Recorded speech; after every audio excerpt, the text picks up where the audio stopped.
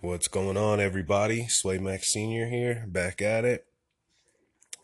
Talk about some UFC Sacramento. We got the return of Uriah Faber. We have Aspen Ladd versus Jermaine Durandamine in the main event. Should be a pretty interesting card. Not as many big names as we saw the week before, but should still be interesting for just us regulars, and it should be just an interesting card in general, just right off the bat. I know there was really only like two or three massive favorites, I want to say. Let me double check here. Yeah, there's only like two big favorites. We got a minus 220 and a minus 300. Um, One more minus 200, but other than that, all the fights are pretty close. And then also we only have oh, I'm sorry, my mistake. We got a minus 335 and a minus 410. Sorry guys, I was looking at the inside the distance odds. We actually only have a couple of those as well. We have the Roberson Turman fight minus 225 inside the distance.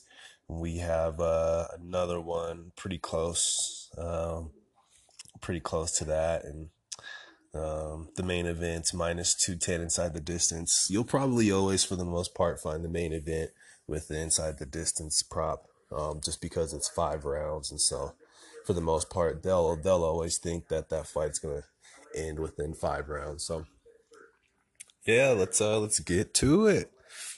This week we definitely have a special guest. We have Juan the Kraken Adams who's going to join us. I'll play that interview for you guys here after we just get into a few of the fights. It's about 6 minutes long.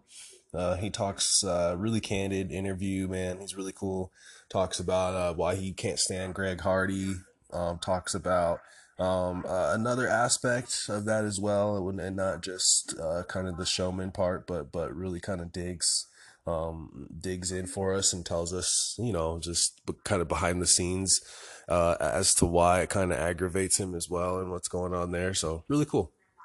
Also talks about some food, and yeah, you just get to know the guy.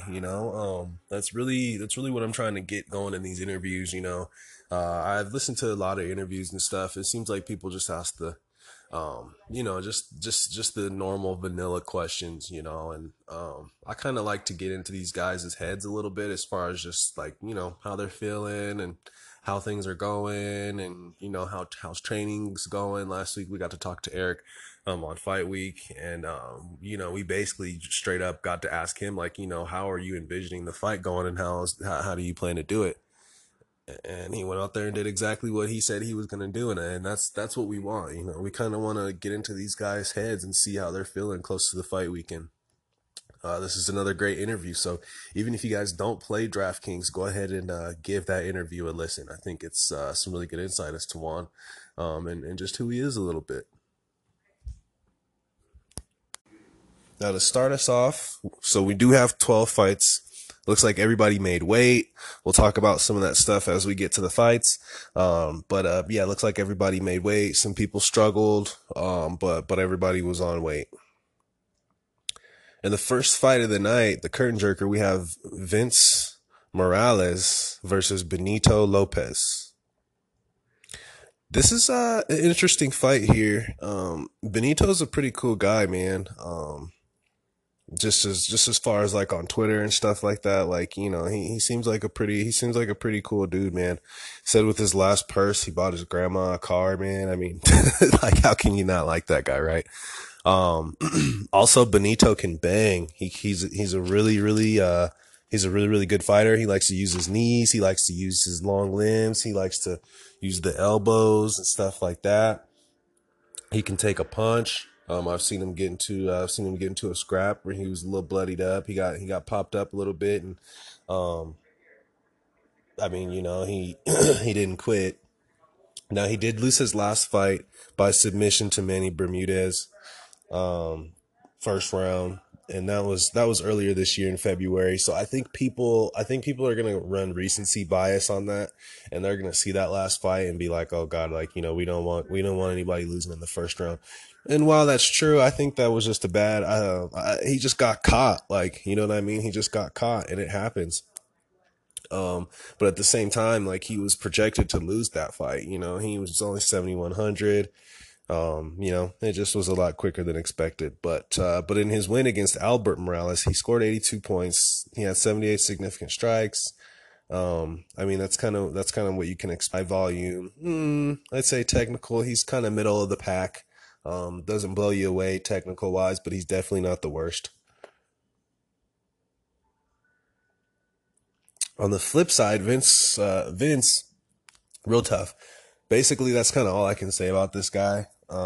You know, this is going to be his third fight in the UFC, and in his last fight, he won by decision, but he only threw 59 significant strikes. And in 3 rounds, I mean, he had no takedowns, he had no knockdowns, basically didn't do anything except for, you know, throw more strikes than the other guy. You know what I mean? That's not what we want. He lost against Song Yadong also, he lost against Song Yadong last year back in November. He threw 74 significant strikes there. But I mean, he still lost the fight. So honestly, just not super exciting. I will say though, like, he's going to be tough. He's definitely going to be the better boxer, just the better straight up boxer. He's definitely going to be more aggressive, especially in the early going. I wouldn't blame you if you want to take shots on either side. The pricing and the odds, we'll get into that. So we got Benito at plus 114, and we got Vince at minus 136 currently, or at the time that they use this. I'm looking at Fantasy Cruncher right now, just using their odds. Um, yeah, I mean, it's just Vince. Honestly, though, he's in a good spot. Like, if he can get a first round finish at 8,500. Especially because of what we talked about earlier, there only being really two huge favorites and everything else being pretty close. Um, I mean, you know, he could do it in that first fight of the night. It honestly always carries implications. You know what I mean? Either you don't have enough of it, or you had too much of it. You know what I mean? It's kind of one way or the other. So, I mean, I do think this is a spot that you might be able to take a shot on. If I was making 5-10 lineups though, I probably wouldn't play either one of these guys in more than two. Just to be honest with you. You know, and definitely I'd, say three at max, right? Like, if you think Vince is going to win, you can go ahead and throw Vince in two and put Benito in one just as a hedge.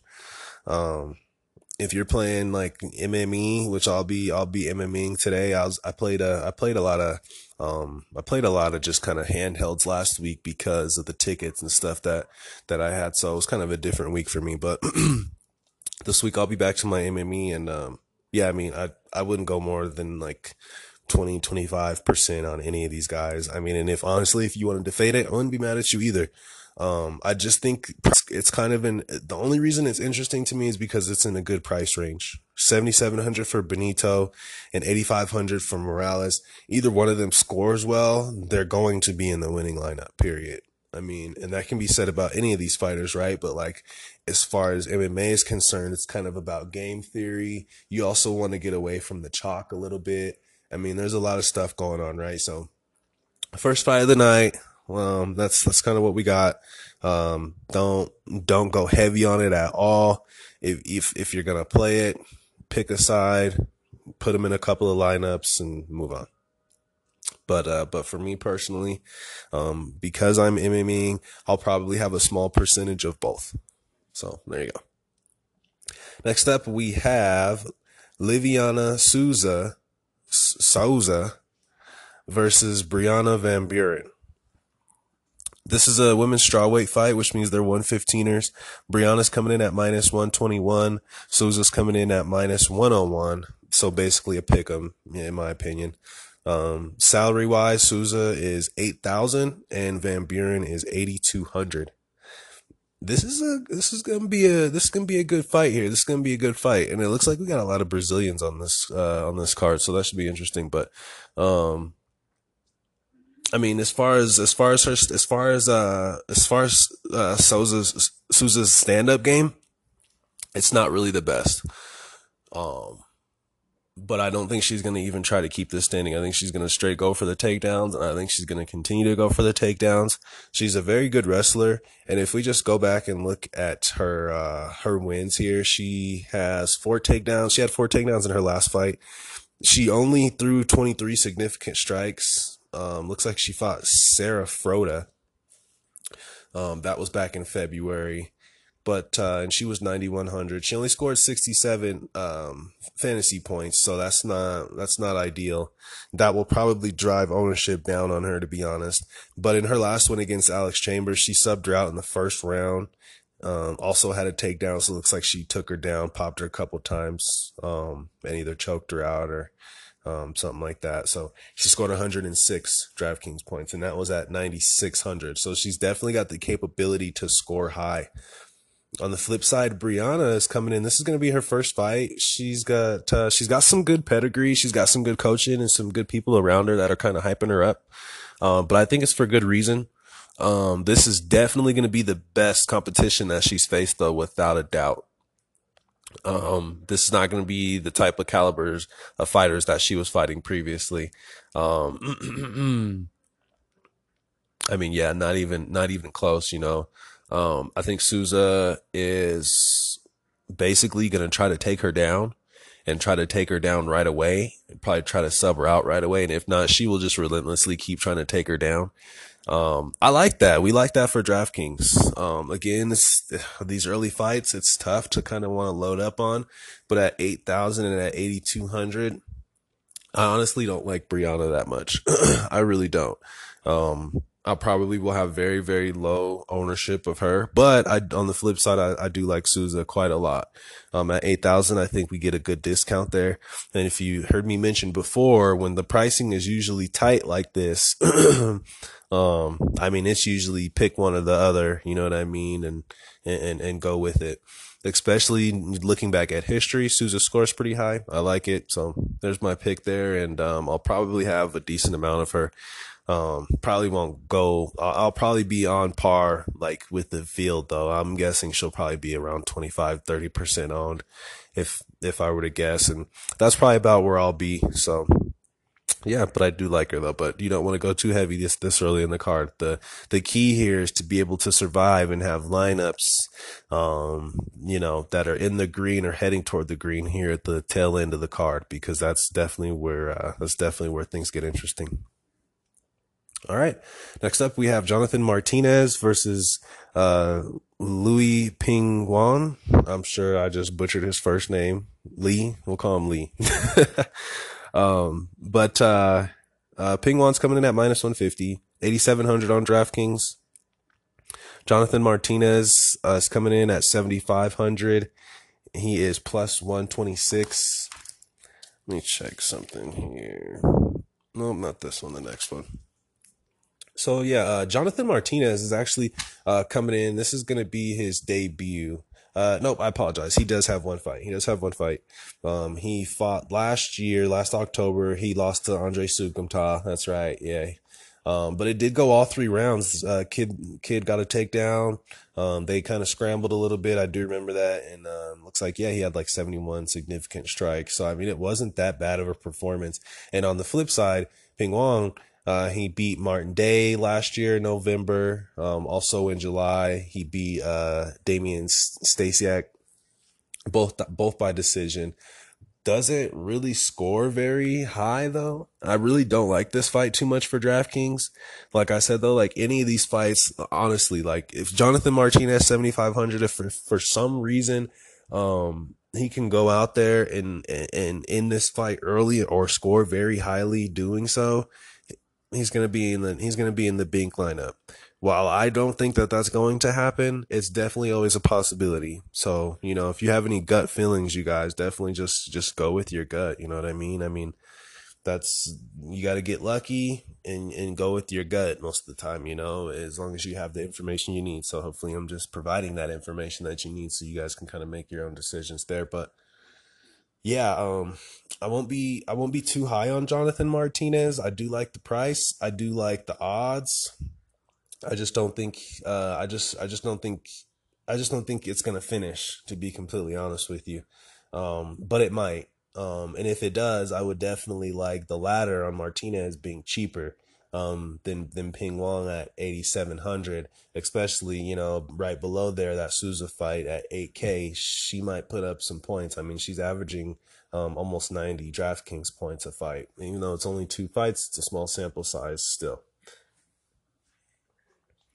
All right, next up we have Ryan Hall versus Darren the Damage Elkins.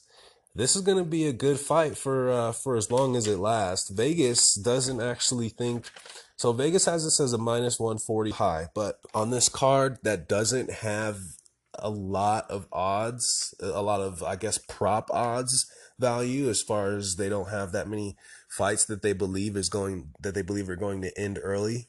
There's only 4. This be the first one. I mean, I think we got to take some shots, and even this one really, I mean, well, -140 is not the best. So while I do think this is a spot that I think it does end early, this is not one of those fights we're gonna just load up on and just, you know, and just say, yep, fuck it, we're going all in here. Definitely not happening on this fight. Now, with that being said, Ryan Hall's coming in at -104. Darren Elkins is coming in at -117. Darren Elkins is 7,900 on DraftKings, and Ryan Hall is 8,300 on DraftKings. Ryan Hall's an interesting guy, man. I mean, you know, he looks like as far as I can see, he fought in December in 2015 against Artem Lobov. He won a decision. He beat Gray Maynard, which was the next year, basically, in December. Then he didn't fight for 2 years, and I'm not quite sure why. I'm not quite sure why. I'd have to go back and check. Maybe I can post something later, but I'm not sure. I'm not sure why. I've kind of been looking. Um, I remember the last time he fought, it came up why, but I just can't remember why. But you know, he came back last year in December. I don't know why this guy always fights in December. What the hell's up with that? But he came back right in December, right before the new year, and beat BJ Penn, subbed him out in the first round. I remember that. He grabbed that ankle so quick. BJ didn't. He was like, nah, man, I don't want none of that. He tapped out. So I like Ryan Hall here at 8,300. I really do, actually. Um, Darren Elkins, the damage, man. I mean, the guy's taken a lot of damage over his career. Like, he's been fighting since 2010. Like, the dude fought Dwayne Ludwig in 2010. You know what I'm saying? Like, Dwayne's coaching now, dude. Like, Dwayne's not getting punched in the face anymore. These guys are now coaching, like sitting on pads and stuff. They're not in here banging. I mean, unless you're Uriah Faber, who's coming back for God and who knows. But like, I dude's literally been fighting in the UFC for like 9 years almost. Like, it's nuts. And although he hasn't lost that many fights over that time frame, I do think he's getting up there. I do think he's getting up there. At this point, I don't think he's going to be able to take too much more damage. Now, when he wins, for the most part, he scores pretty decently. Even in some decision wins, he's scoring like 86 points, stuff like that. He had a decision win against Chad Skelly in 2016 that would have given him 129 DraftKings points. He threw 104 significant strikes, had 7 takedowns. He's basically had a takedown in every single one of his fights. There's been a couple he hasn't, but like, he's gonna look for the takedown. He's definitely gonna look for the takedown.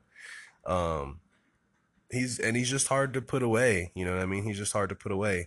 But I do think Ryan Hall is basically gonna like pull guard type shit. Like, he's gonna be pulling some weird stuff. He's just gonna be trying to get to that ankle. Um, Period. Like, he's just gonna look for the sub. Um, his stand up is not the best, but I think it's getting a little better. And he just wants to get it to the ground, man, and I like that. And 7,900 for Darren Elkins. I mean, fuck, man, if he can come out here and do something crazy, he's real close to that 8K range. So I mean, it's hard to really pull the trigger on that, but with the odds being so close, Vegas thinking it's going to end early. Why not, right? If you're playing like 10 lineups, 5, 10 lineups, go ahead and throw him in one or two. But I do like Ryan Hall in this matchup though, and I think at 8,300 again, if he can pull that sub out, or if he can pull a victory in and score significant points, especially if he can get over the 90 to 100 mark, I think we should be good to go. All right, so now is we're gonna go ahead and listen to the interview with Juan the Kraken Adams.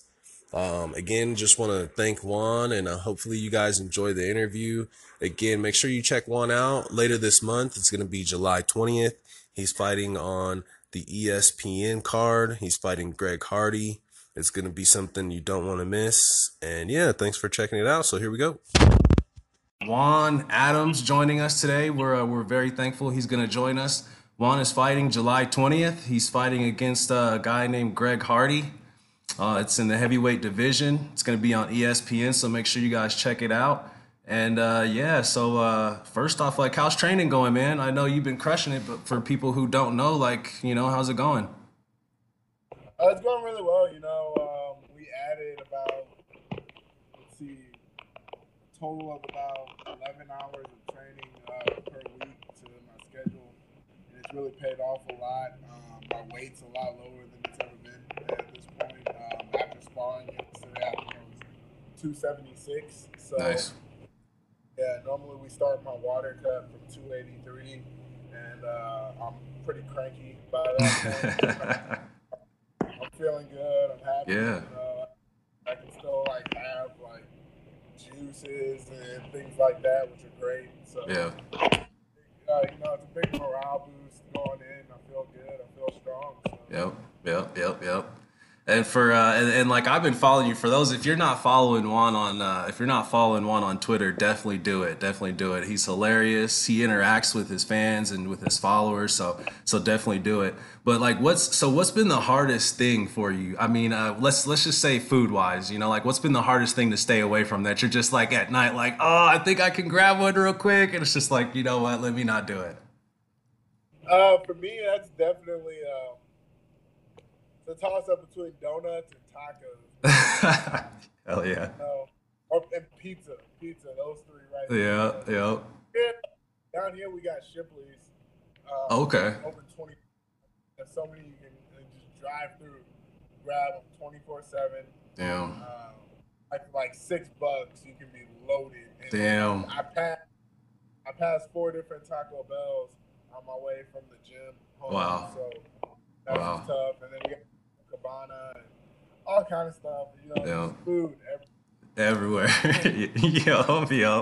Yup. So like, I mean, and like I said, for those who aren't familiar with you, like, what is it about this fight that's got you so motivated? You know what I mean? Like, what is it about Greg Hardy? I just hate him, man. Like, I think he's a horrible human being, for one. And for two, there's that aspect of it. And what a lot of people don't understand is, fighters, we receive constant input from people, right? It's just nonstop input. And you can only take so much. So, Right. from the second that he was doing MMA, every day, all I've heard is, oh, when are you going to fight Greg Hardy? When are you going to fight Greg Hardy? When are you going to fight Greg Hardy? Wow. Like, I don't give a fuck about Greg Hardy. I don't care. I hate him. Like, I just never thought we were going to fight. Right. And then when the UFC actually saw, like, after watching him fight, I'm like, this dude is trash, man. Why are they even going to sign him? And then they signed him, and I find out, like, the amount of money that he's making, one, and, the placement he's getting, and Yeah. they're just trying to go hard. Yeah. Like, that pisses me off and rubs me the wrong way, because they're out here pushing this clown, and at the time, I've been saying I wanted to fight frequently, and I'm having to wait 5 months between fights. Yeah. So that rubbed me the wrong way.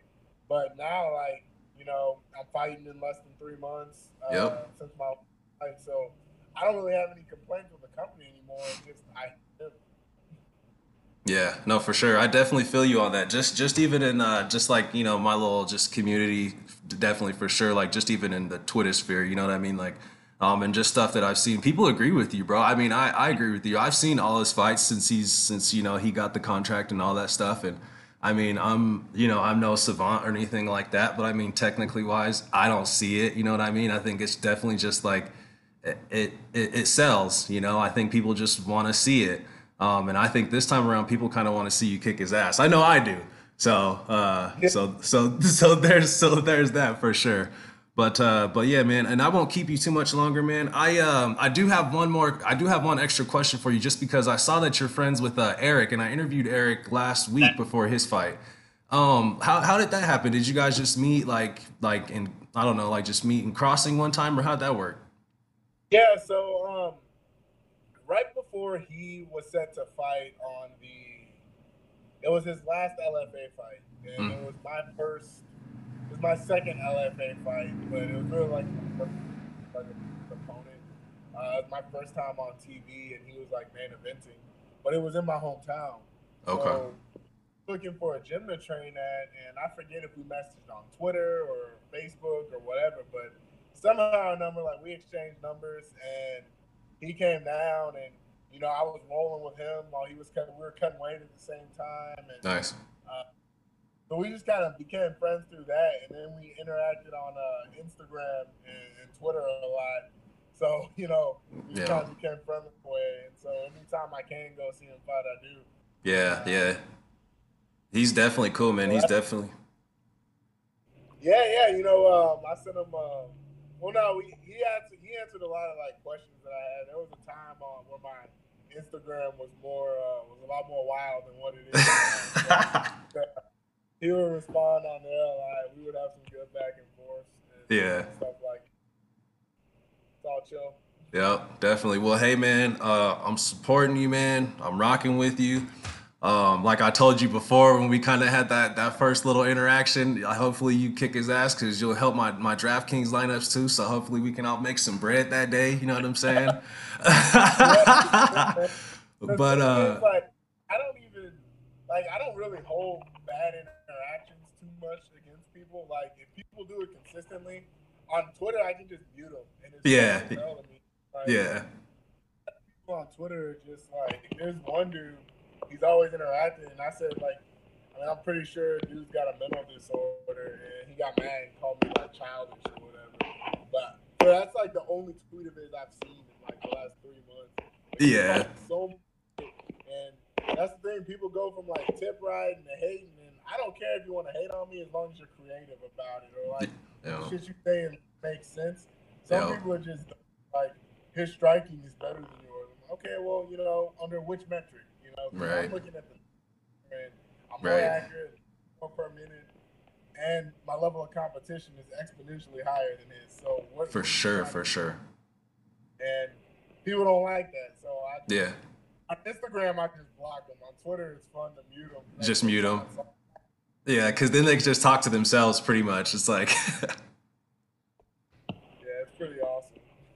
well, man, I just want to thank you again for chatting with me. Hopefully, we can do it again soon. I wish you nothing but the best, man. I'll be rooting for you. And well, on the Kraken Adams, ladies and gentlemen. All right, no problem, man. Have a good one. Thank you, man. You too. All right, we'll try to move and shake through the second half of this here. So next up, we have champion, the former champion here, Nico Montano, going up against Juliana Pena. Juliana's coming off of a long layoff. She was pregnant. She just had her daughter. Saw an interview with her. She seems like she's in the right headspace though. She said basically she just kind of played it by ear as far as when she'd be ready. Said her daughter's about a year and a half now, and she just felt like the time was now. And although she wasn't fighting, she said she was training and she was commentating for another promotion. So I mean, it's good that she was just staying active. It's kind of what you want to hear. She's 9,000, so she's one of the more expensive fighters on the card, and she is coming in at minus 190. On the flip side, we have Nico, who is plus 160. She's only 7,200 on DraftKings. The funny thing here is, in her first and only fight in the UFC, Nico scored 158 DraftKings points. Like crazy. but she was facing Roxanne Modafferi. I say that though, and Roxanne has actually had some pretty impressive fights in the UFC. One thing about that I believe it was Tough 26. One thing about that season, like I remember watching it. I've watched almost all of them, but I remember watching it, and I was like, God, like they're terrible. You know what I mean? I was like, this is terrible. This has got to be the worst season like I've ever seen. You know, and literally every time, I was like, I'll be picking on these girls anytime any of them fight in the UFC. But like for some reason, some of these girls have came out in the UFC and they've had good careers. Man, you got Sarge, she's not looked bad. You got Macy who's out here dropping people. I mean, like you got Roxanne, who I don't know how she does it, but she doesn't look too bad all the time. Like I just yeah, man. So I think I think overall they're pretty impressive. You know, it's not the straight, you know, fade that I thought they were gonna be. Even in this matchup with Nico, you know, I think this is a good matchup for her. Juliana, not only coming off of that layoff, she's coming off of a submission loss to Valentina. But that was, you know, like I said, that was 2 years ago now, almost 2.5 years ago now.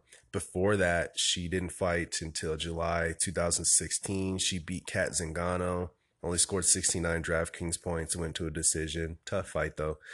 She went to a decision with Jessica I back in 2015, and that's when Jessica I was losing to everybody.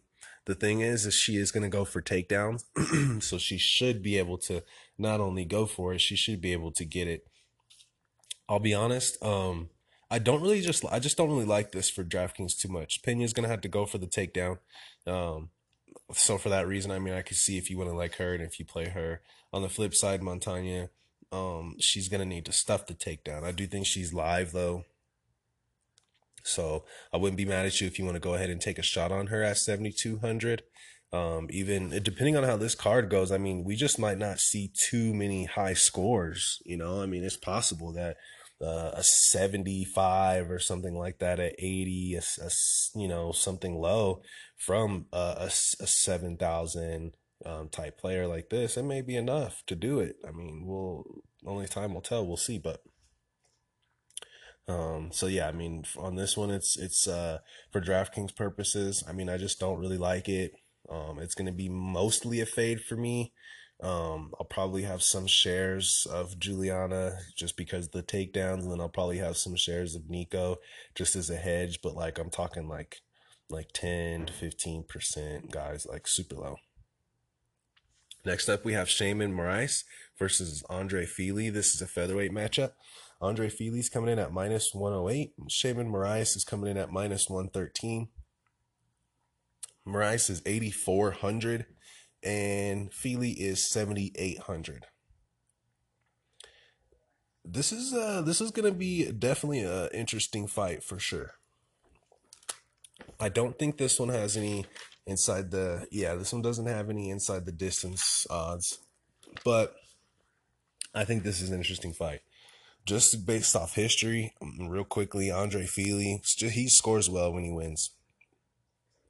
On the flip side, Shaman Moraes, kid's got a lot of power. He doesn't necessarily score well when he wins. Yeah, he doesn't score that well when he wins, but he does have power.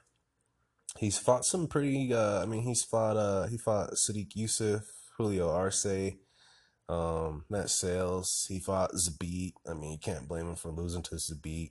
Um, looked like that was his looked like that was his debut too. They put him against his B. He got subbed out in the third round. So I mean, he made it 3 rounds. You know what I mean? Like, but dude's got power. I'd say massive power. He's gonna be the better boxer. So if he starts touching Fili, he might be able to put Fili away. But on the flip side, um, Andre Fili at 7,800, like, I mean, he may be able to style a little bit. I'll just be honest. Like, he beat Miles Jury, scored 79 DraftKings points. Um, he I mean he's basically had a takedown in all his fights as well. He had 4 takedowns against Dennis Bermudez in a split decision. The thing about it though is a lot of his fights do go to decision. He hasn't knocked anybody out since it looks like Gabriel Benitez back in 2015. He got knocked out against Yair Rodriguez the following year, and since then everything has been decision, win or lose. So but even in those decision wins, he's got 5 takedowns, 3 or 4 advances. He's throwing 50, 60 significant strikes. I mean, that's going to be good for 100 DraftKings points, you know? Like, um, that's definitely going to be good for, I mean, we got 80 significant strikes, 73 significant strikes. So, I mean, he's going to throw the strikes. So I think this is a spot we can take him at 7,800. On the flip side, Marias at 8,400. I like him too. Don't load up on either one of these guys, though. If you're going to I would say go with Feely, but really like don't load up on any of these guys. I think they're good fillers if you're in between, like in some heavy spots, and if you're just in between in some decisions and they're there, you can definitely go with like one or the other. But yeah, I mean, if anything, I'll be playing a little bit of Feely, and I might have some hedge lineups with Marias, and that's about it. All right, guys, next up we have Michael Rodriguez versus John Alon. This is a light heavyweight bout. This is basically the most predictable fight of the night. So I'll run through it pretty quick. Michael Rodriguez, even though he lost, he's coming in at minus 424. He's the heavy favorite. 9,400 on DraftKings is the most expensive that we've seen so far. John Alon plus 327 Vegas odds, and he's the cheapest that we've seen so far at 6,800. John Alon straight up should not be in the UFC. Like, I couldn't find too much on him, but what I found and what I was able to see, he dude just doesn't have it. And at the very least, Michael Rodriguez, even though he lost to Devin Clark, I mean, he did go 3 rounds with Devin Clark. He looked very good. He looked very athletic. He threw 40 significant strikes. I do think he is definitely going to be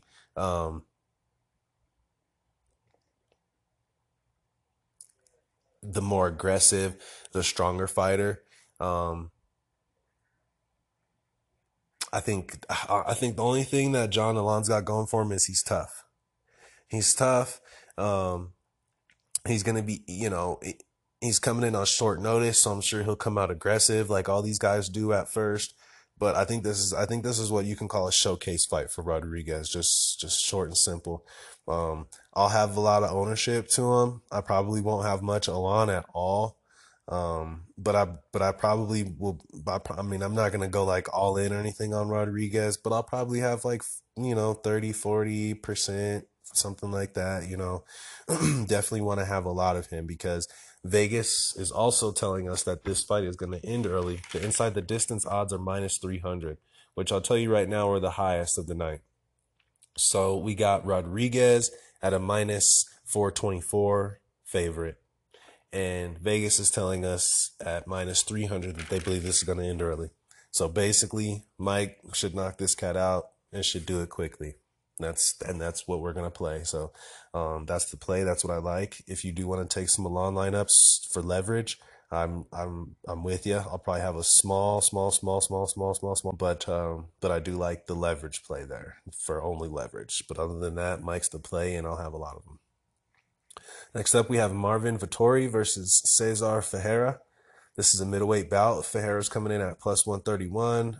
Vettori's coming in at minus 156. He's 8,600 on DraftKings, and on the flip side, Cesar is 7,600 on DraftKings.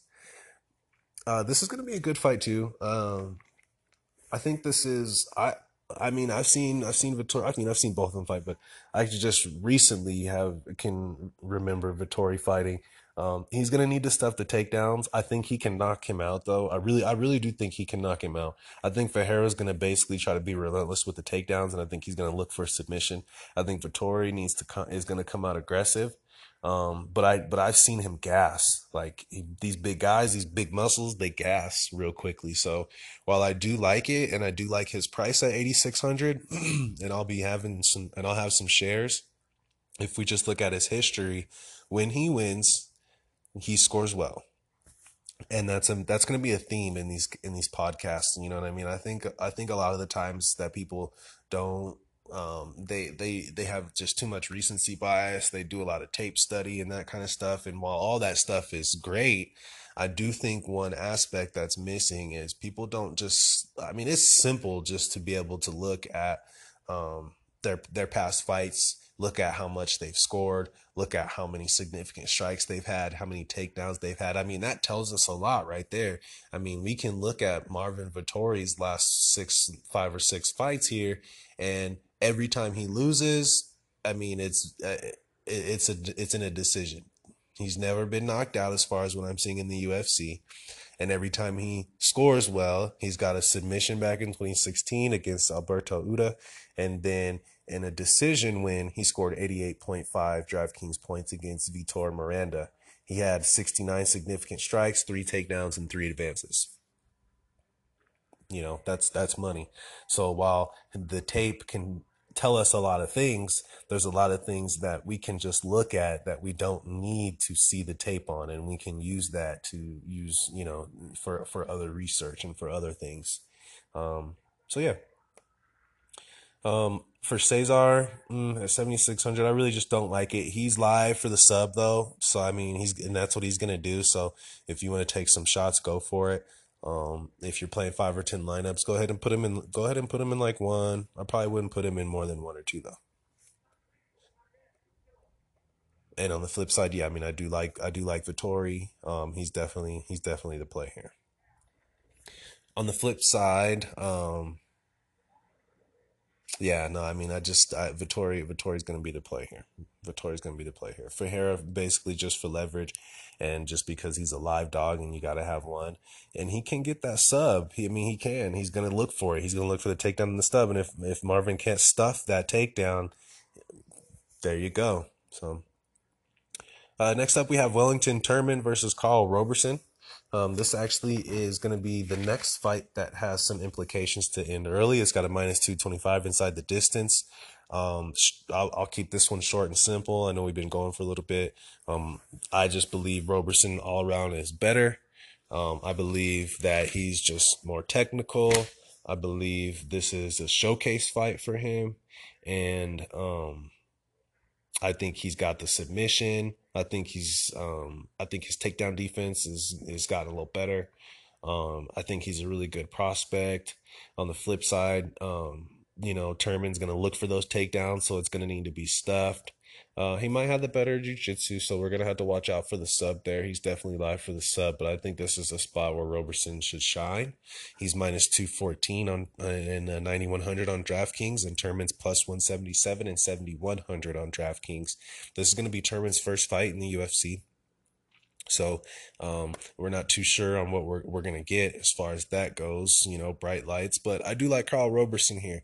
The price is a bit too much, but very quickly, if we just look at his last victory, it was against Jack Marshman, and while he didn't style on him like we would like, I mean, he didn't look too bad. He had a couple of takedowns, had 30 significant strikes.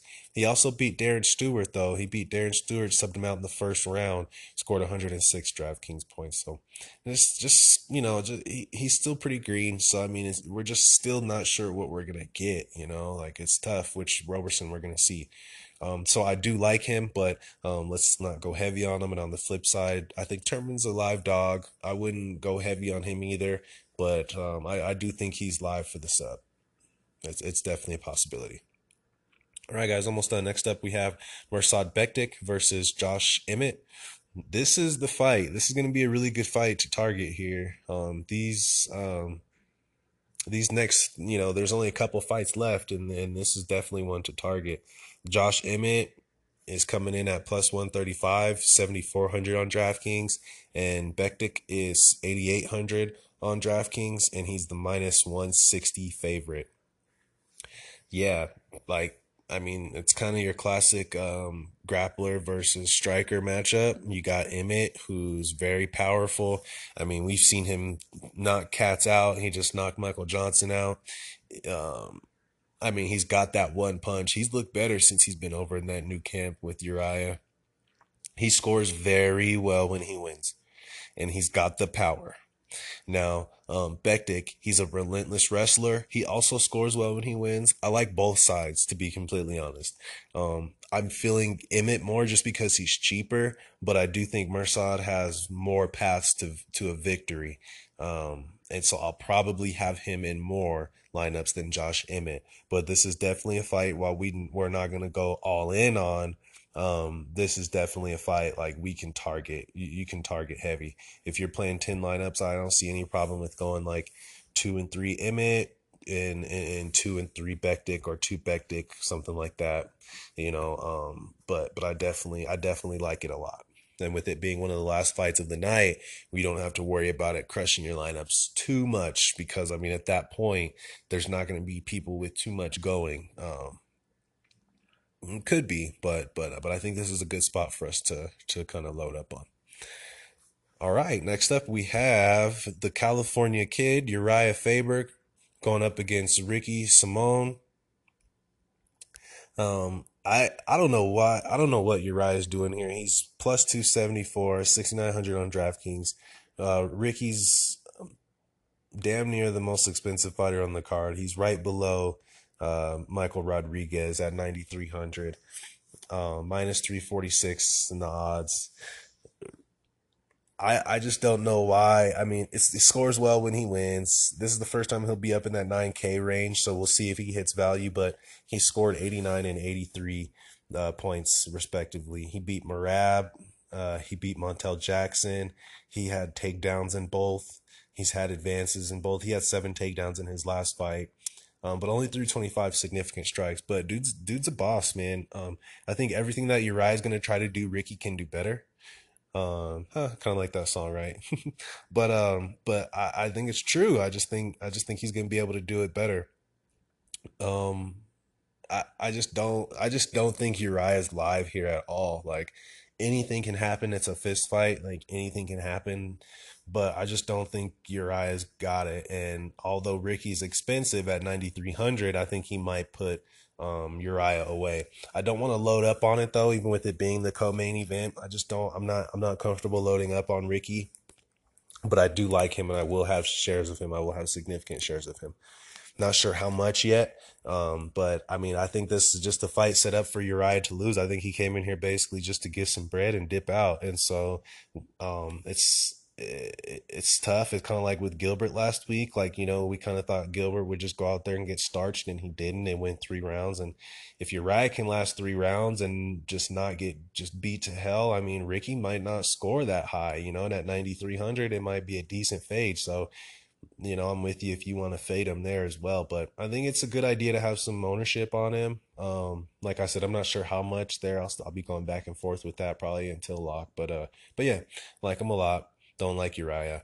We have the main event now. We have Jermaine Durandamine plus 124, 7,300. We have Aspen Ladd, who's minus 148, 8,900 on DraftKings. Now this is going to be interesting. Usually this is a spot where I say let's just load up. And I'm gonna do it again this week. I think this is a spot we need to load up. I probably won't go as heavy as I normally do as far as like completely just locking it in, but I will be going super heavy on it. Aspen looked terrible in weigh-ins. Like she looked like she was gonna die in weigh-ins. She was shaking, shivering. She just looked awful, you guys. She looked awful in weigh-ins.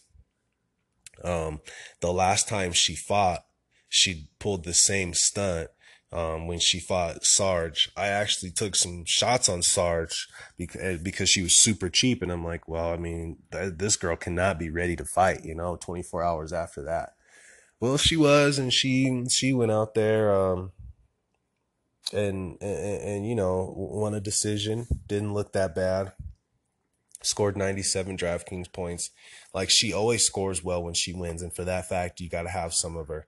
But on the flip side, I think the line should be flipped here. I actually like GDR here quite a bit.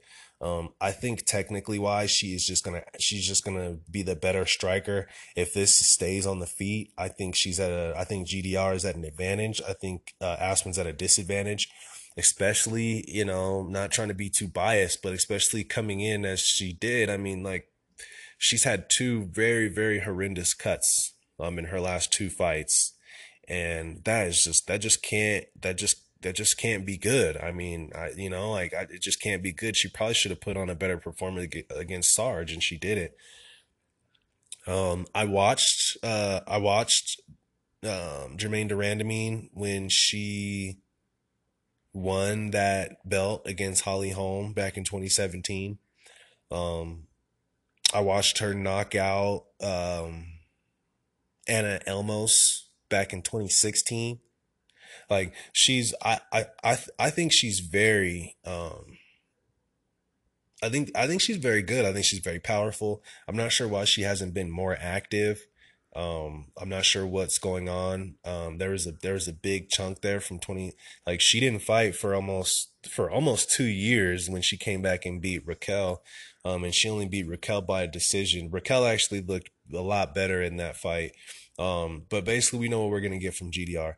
She's gonna move. She's gonna kind of trying to keep her back off of the cage, or can maybe keep her back to the cage to maybe defend these takedowns. Um, she's gonna throw strikes. She's gonna throw kicks. I mean, she's basically just a striker. Again, this is your striker versus wrestler matchup.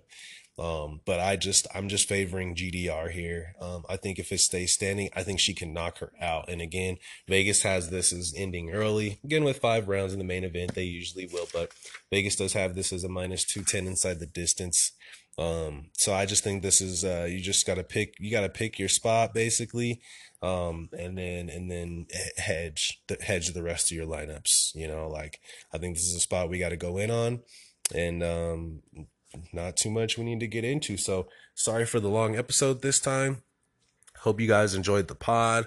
Hopefully you guys enjoyed the interview. I'm looking to do a lot more of those. I really enjoy talking to the guys, and hopefully I can talk to one of the women fighters here soon. That'd be pretty cool. I actually did try to talk to Aspen. I tried to get an interview with Aspen, but I think I couldn't catch her in time.